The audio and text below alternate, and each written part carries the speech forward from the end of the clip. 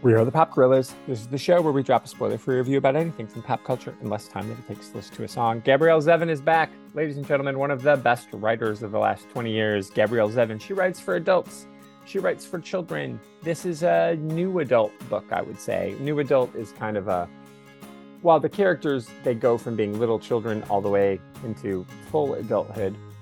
I would call this new adult because the main focus is, on kids in college and just coming out of college. And it's a story of two friends who create video games. And it's Sam and Sadie are their names. And they have a friend who's kind of like a third friend, as it were. Wackiness ensues and good and bad and whatever. But what I like about this story, it's told a little bit out of time. It's a little timey-wimey. But it's one of those books where you don't have to know anything about video games. I'm not a gamer, but it's so compelling. And it really gets into a really honest conversation about gamers, who likes to game, the importance of gaming, right? So if you like all that stuff, it's in there for you.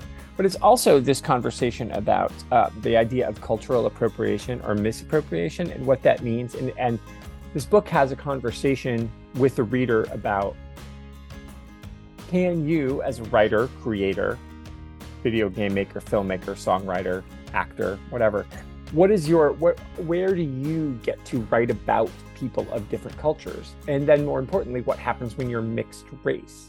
Because the main character, Sam, one of the main characters, he is mixed race. His buddy Marks is also mixed race. And then Sadie isn't, but Sadie's Jewish, but she's a woman in video games. And so there's also like, oh, well, this is a thing we expect, of you. And so it plays with culture. It asks a lot of questions about the way, how do you, if you write a book or you tell a story and you're a white guy and you tell a story and the main character is Japanese, are you allowed to do that?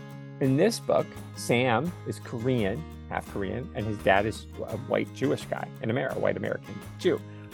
And the video game and Sadie's Jewish, and the video game they make is about a Japanese character. Well, Marx is Japanese, and they made half Japanese, and they made the story while they were living at Marx's house. So they were influenced by all the art on his walls, and his dad, whom they love, and he's a character too. So they had this long-running conversation of, well, is that okay? Are they allowed to, as non-Japanese people, to make a story like a love letter to Japan and this art they're influenced by? And because they don't know what it's like. Well, it's an apocalyptic video game, so should it matter? And so this is this real, because it comes at a really interesting time in the world where now this is a constant conversation. Like Sarah Silverman is saying, if you're not Jewish, you can't play a Jewish person.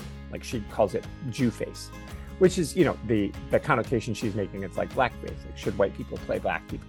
They should not, right? We can agree.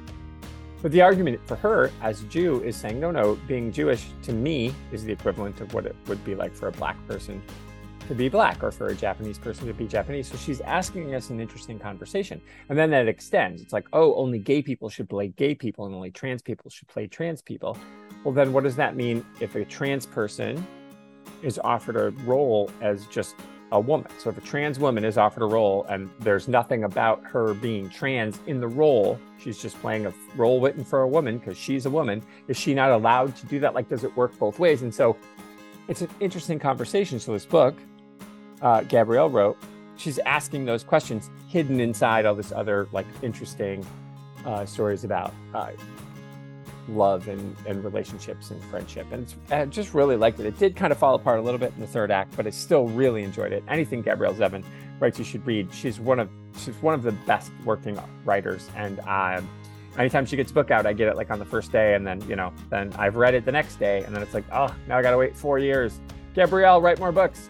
And don't forget to subscribe, because we're gonna have deep thoughts about things.